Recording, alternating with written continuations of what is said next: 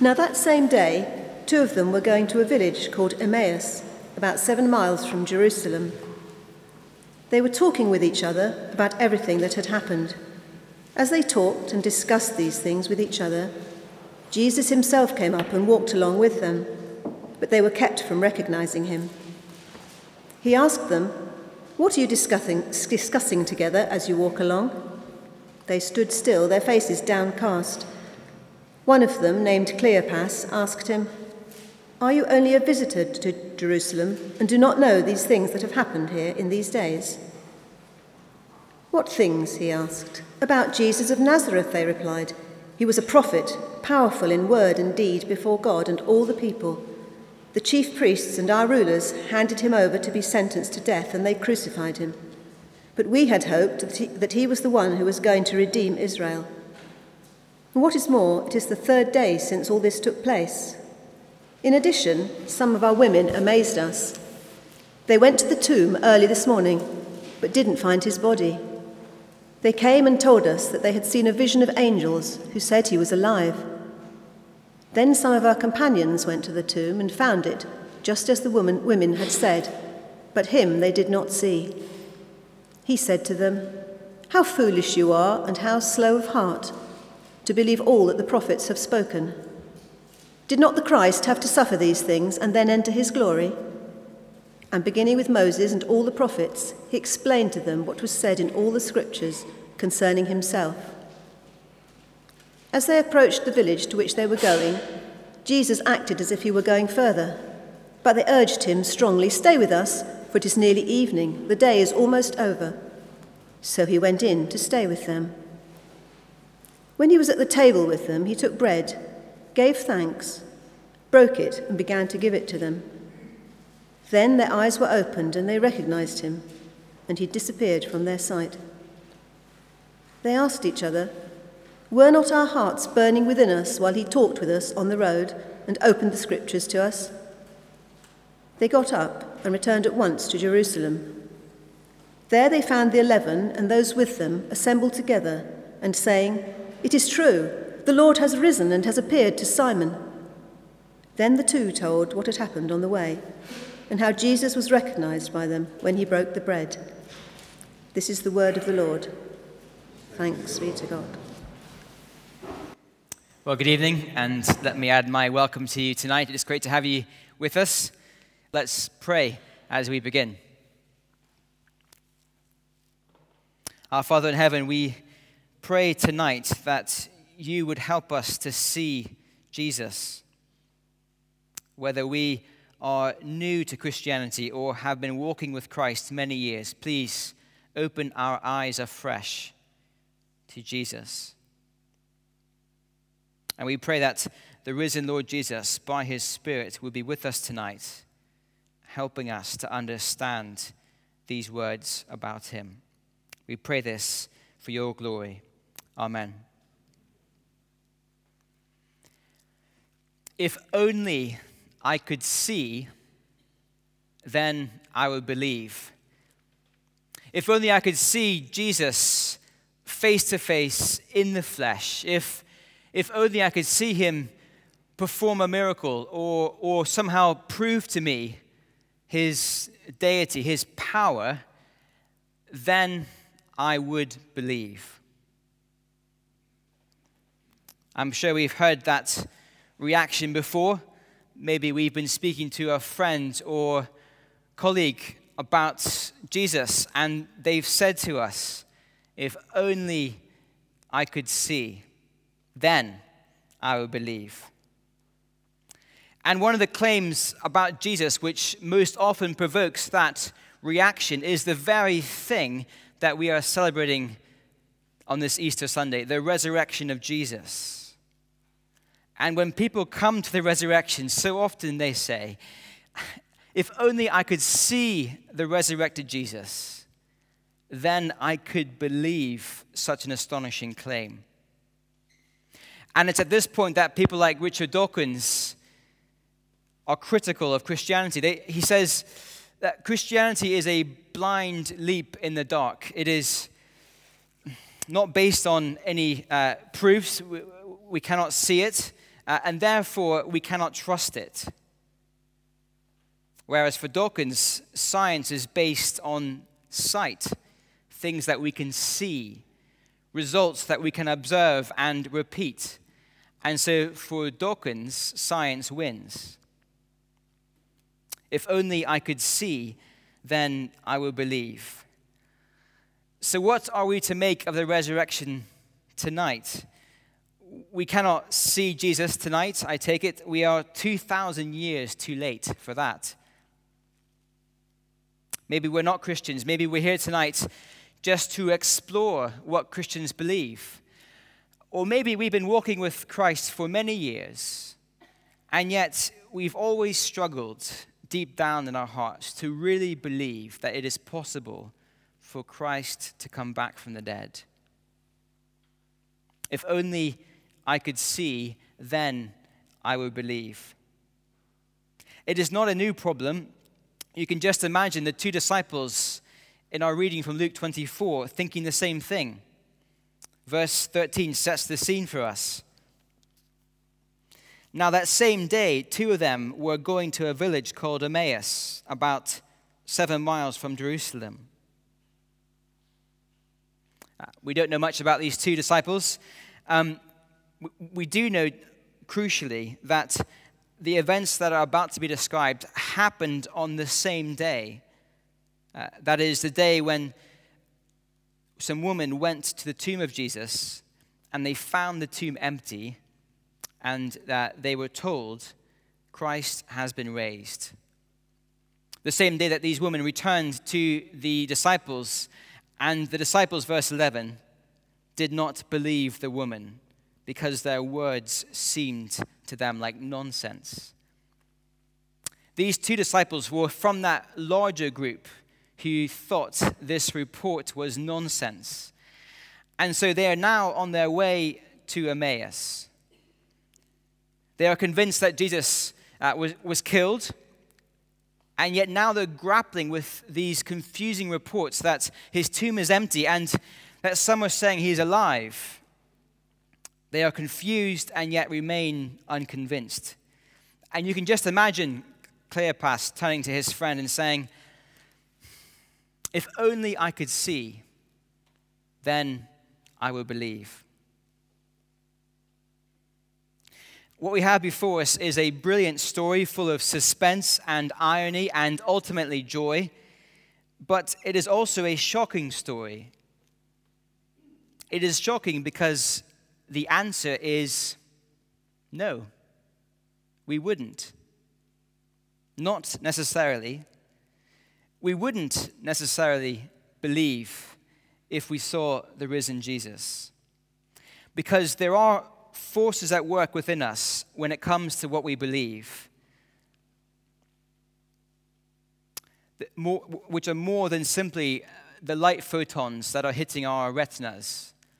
There are more forces at work that decide what we believe than what we just physically see with our eyes.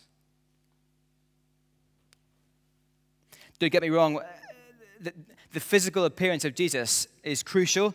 Luke tells us back in chapter 1 that he has carefully investigated everything, has talked to eyewitnesses to write an orderly account so that his readers could be certain of the things he is writing about. The eyewitness accounts of Christ are crucial to our faith, but they are not the full picture. Look at what happens in verse 15. As they talked and discussed these things with each other, Jesus himself came up and walked along with them, but they were kept from recognizing him. Now, this is a perplexing verse. This is Jesus' great moment. This is the first time anybody in Luke's gospel has seen the risen Jesus. This is the great climax, a chance for Luke to really show off exactly how impressive Jesus is. And it's a bit of a disappointment, is it not? There's no recognition. He's missed. These two disciples who knew Jesus completely had no idea who he was. They did not recognize him. And it's not because he was wearing a hoodie or sunglasses or was wearing some kind of disguise. No, their lack of recognition, well, it was down to a spiritual blindness. It's as if the disciples were wearing a pair of sunglasses, which meant that they just could not see Jesus. That there was something about their spiritual perspective on life which stopped them from recognizing the physical Jesus. I can't see a thing wearing these, so I'm going to take them off, but you get the point. This is a spiritual issue. This lack of recognition, that their eyes weren't working, it's a spiritual thing. And throughout Luke's gospel, the importance of eyesight to see spiritual things is a massive theme. I had a great time this week looking at, I think, 10 or so different accounts in Luke's gospel of how our eyes are meant to see properly. So Simeon, in chapter 2 of Luke's gospel, says this. Can I have that slide up? Sovereign Lord, as you have promised, you now dismiss your servant in peace, for my eyes have seen your salvation.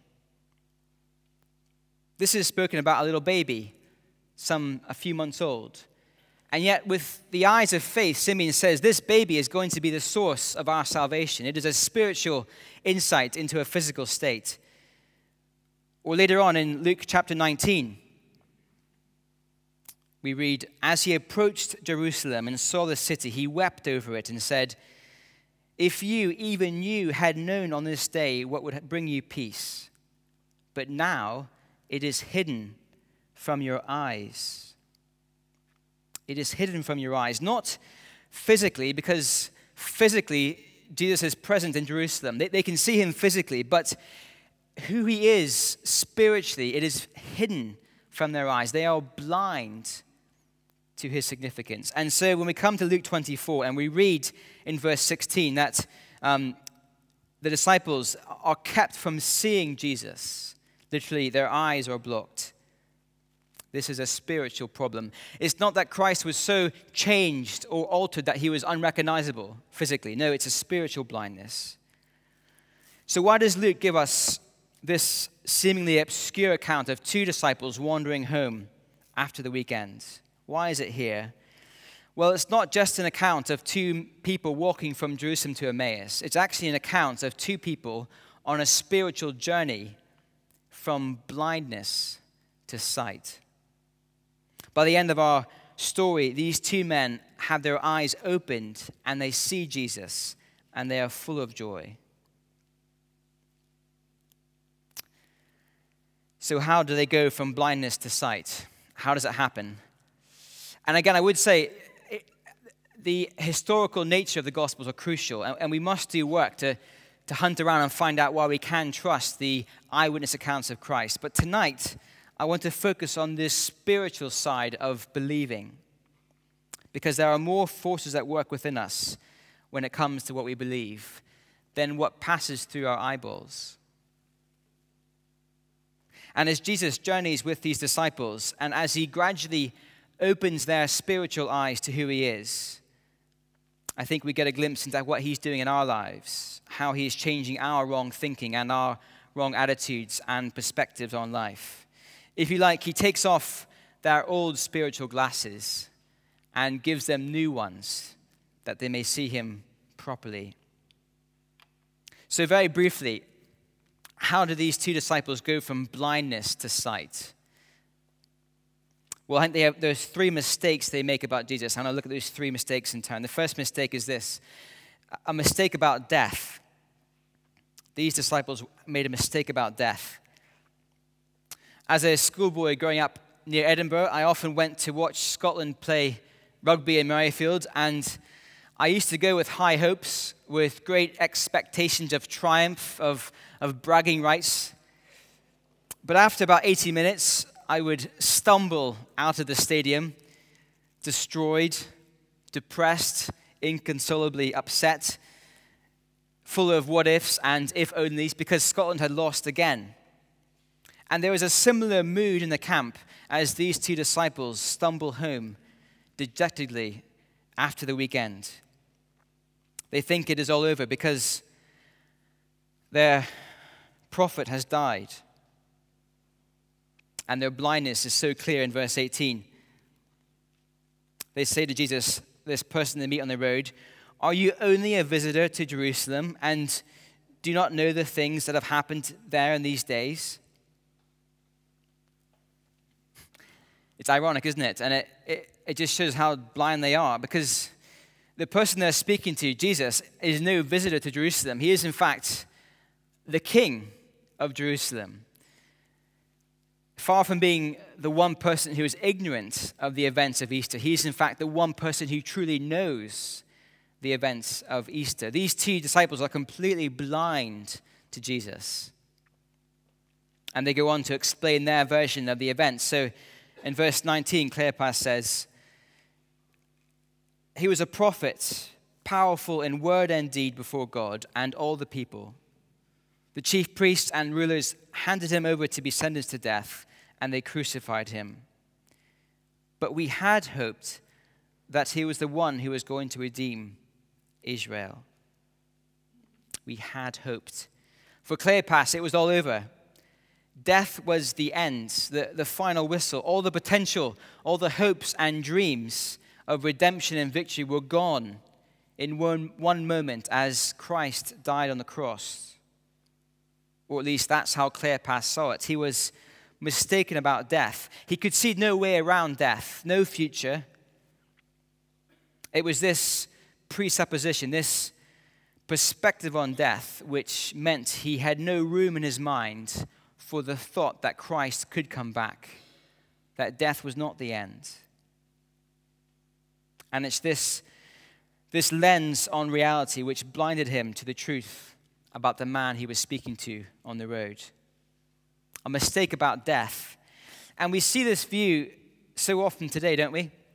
In a world that lives in the here and now, a materialistic world who does not acknowledge the spiritual or the eternal. People increasingly do not believe in life after death, not based on any evidence, not based on any careful thought, and yet a firmly held belief nonetheless. And yet the message of Luke 24 is that there is a resurrection. Death is not the end. We must not be mistaken about death. That's the first mistake that comes clear in this journey. The second mistake is a mistake about Jesus. It seems that Cleopas and his friend were looking for the wrong Messiah. Yes, in the Old Testament, there is talk about a prophet who would come, who would be powerful in word and deed, who would rescue God's people. They were right on that front. But this is not the only thing that Scripture had to say about God's king.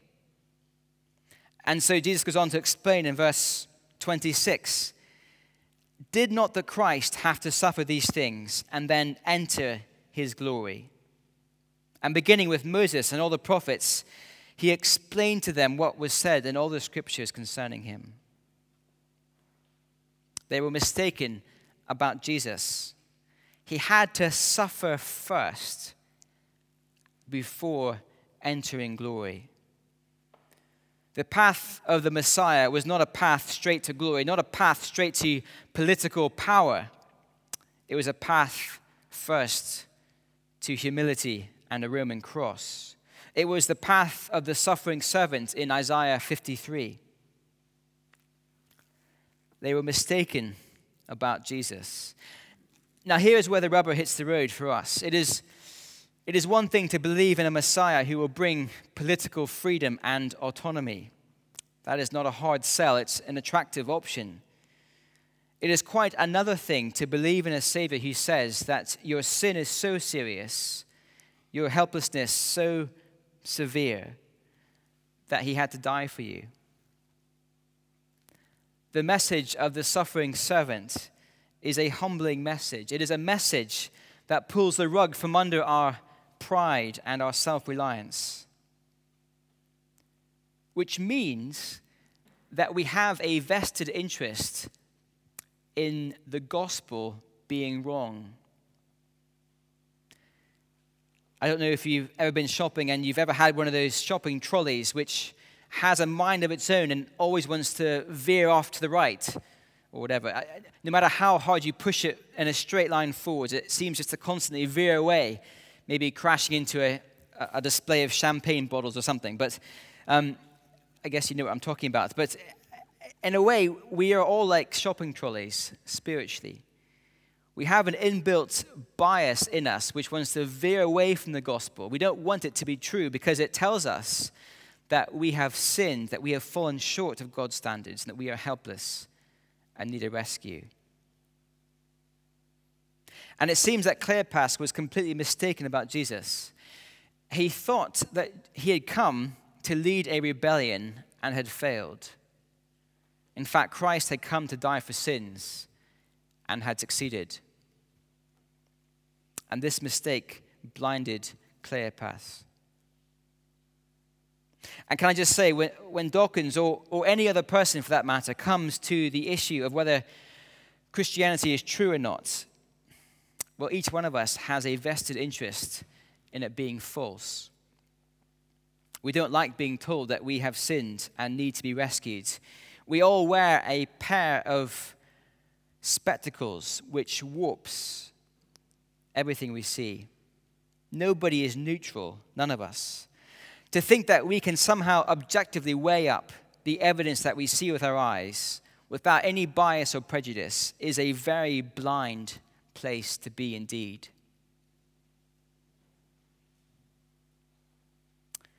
These disciples were mistaken about Jesus.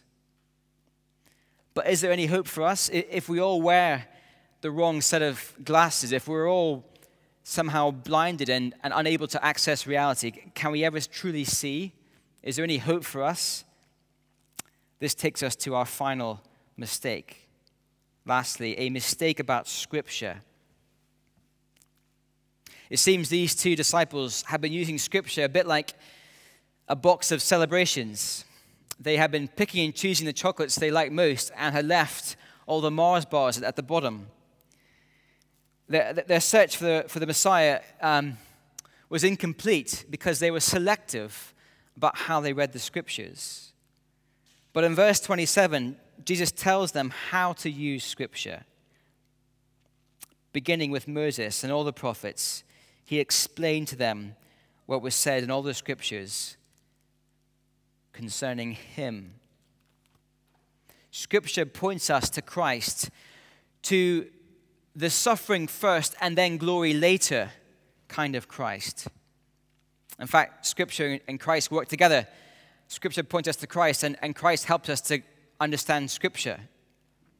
But without Christ, we cannot understand Scripture. And used correctly, Scripture gives us a new pair of glasses. I don't know if you ever tried watching the new 3D TVs. The picture is incredibly blurry and very hard to focus on, very annoying to watch. It's all just out of focus. But if you put on the right pair of glasses, suddenly the image is crystal clear. And in a way, if we come to Scripture through the lens of Christ, then Scripture gives us that new vision of reality. It is how we are to understand ourselves, the world, and Jesus. It deals with our own spiritual blind spots and our own bias and prejudice. It is the true pair of glasses we all need to truly see and believe. And as Christ opens up the Scriptures, well, verse 32, the disciples look back and say, "Were not our hearts burning within us while he talked with us on the road and opened the Scriptures to us?" They were given a new set of glasses to understand reality, and their hearts burned within them with a sense of truth and joy and rightness as they understood for the first time reality and how Scripture showed them the way. The application, I think, is straightforward for us. We must be people of the Scriptures. We must not be people who come to God and say, "This is what I think." But rather, we should come to Scripture and say, "God, what do you think? How should I change? What areas of my life am I getting wrong? Where are my blind spots? Show me, help me." And Christ is the key to our interpretation. He is the key that unlocks Scripture. If we humbly come to Scripture with Christ at the center, we will see, our eyes will be opened. the journey comes to a completion. They have a final meal together, and as Christ breaks the bread, their eyes are finally opened. They see who he is. Probably an echo back to when Christ fed the 5,000 and broke the bread. But the journey was key. Christ had been showing them how they misunderstood death and his mission and Scripture. Their eyes are opened, and they rush back to Jerusalem. And verse 34, the cry goes up, "It is true, the Lord has risen." If only we could see, then we would believe. I guess in some sense we are all on a journey of faith, like those early disciples, moving from blindness to sight. And yes, it'll mean looking at the eyewitness accounts and grappling with history and seeing how it all fits together. But there is a spiritual side to the journey as we move from blindness to sight, as Scripture speaks to us of reality. And for each of us, as we journey with Christ, as we seek to know him better and grow in our faith, we can be confident that the risen Lord Jesus is walking with us on the journey, and he will open our eyes day by day as we humbly follow him. Let's pray.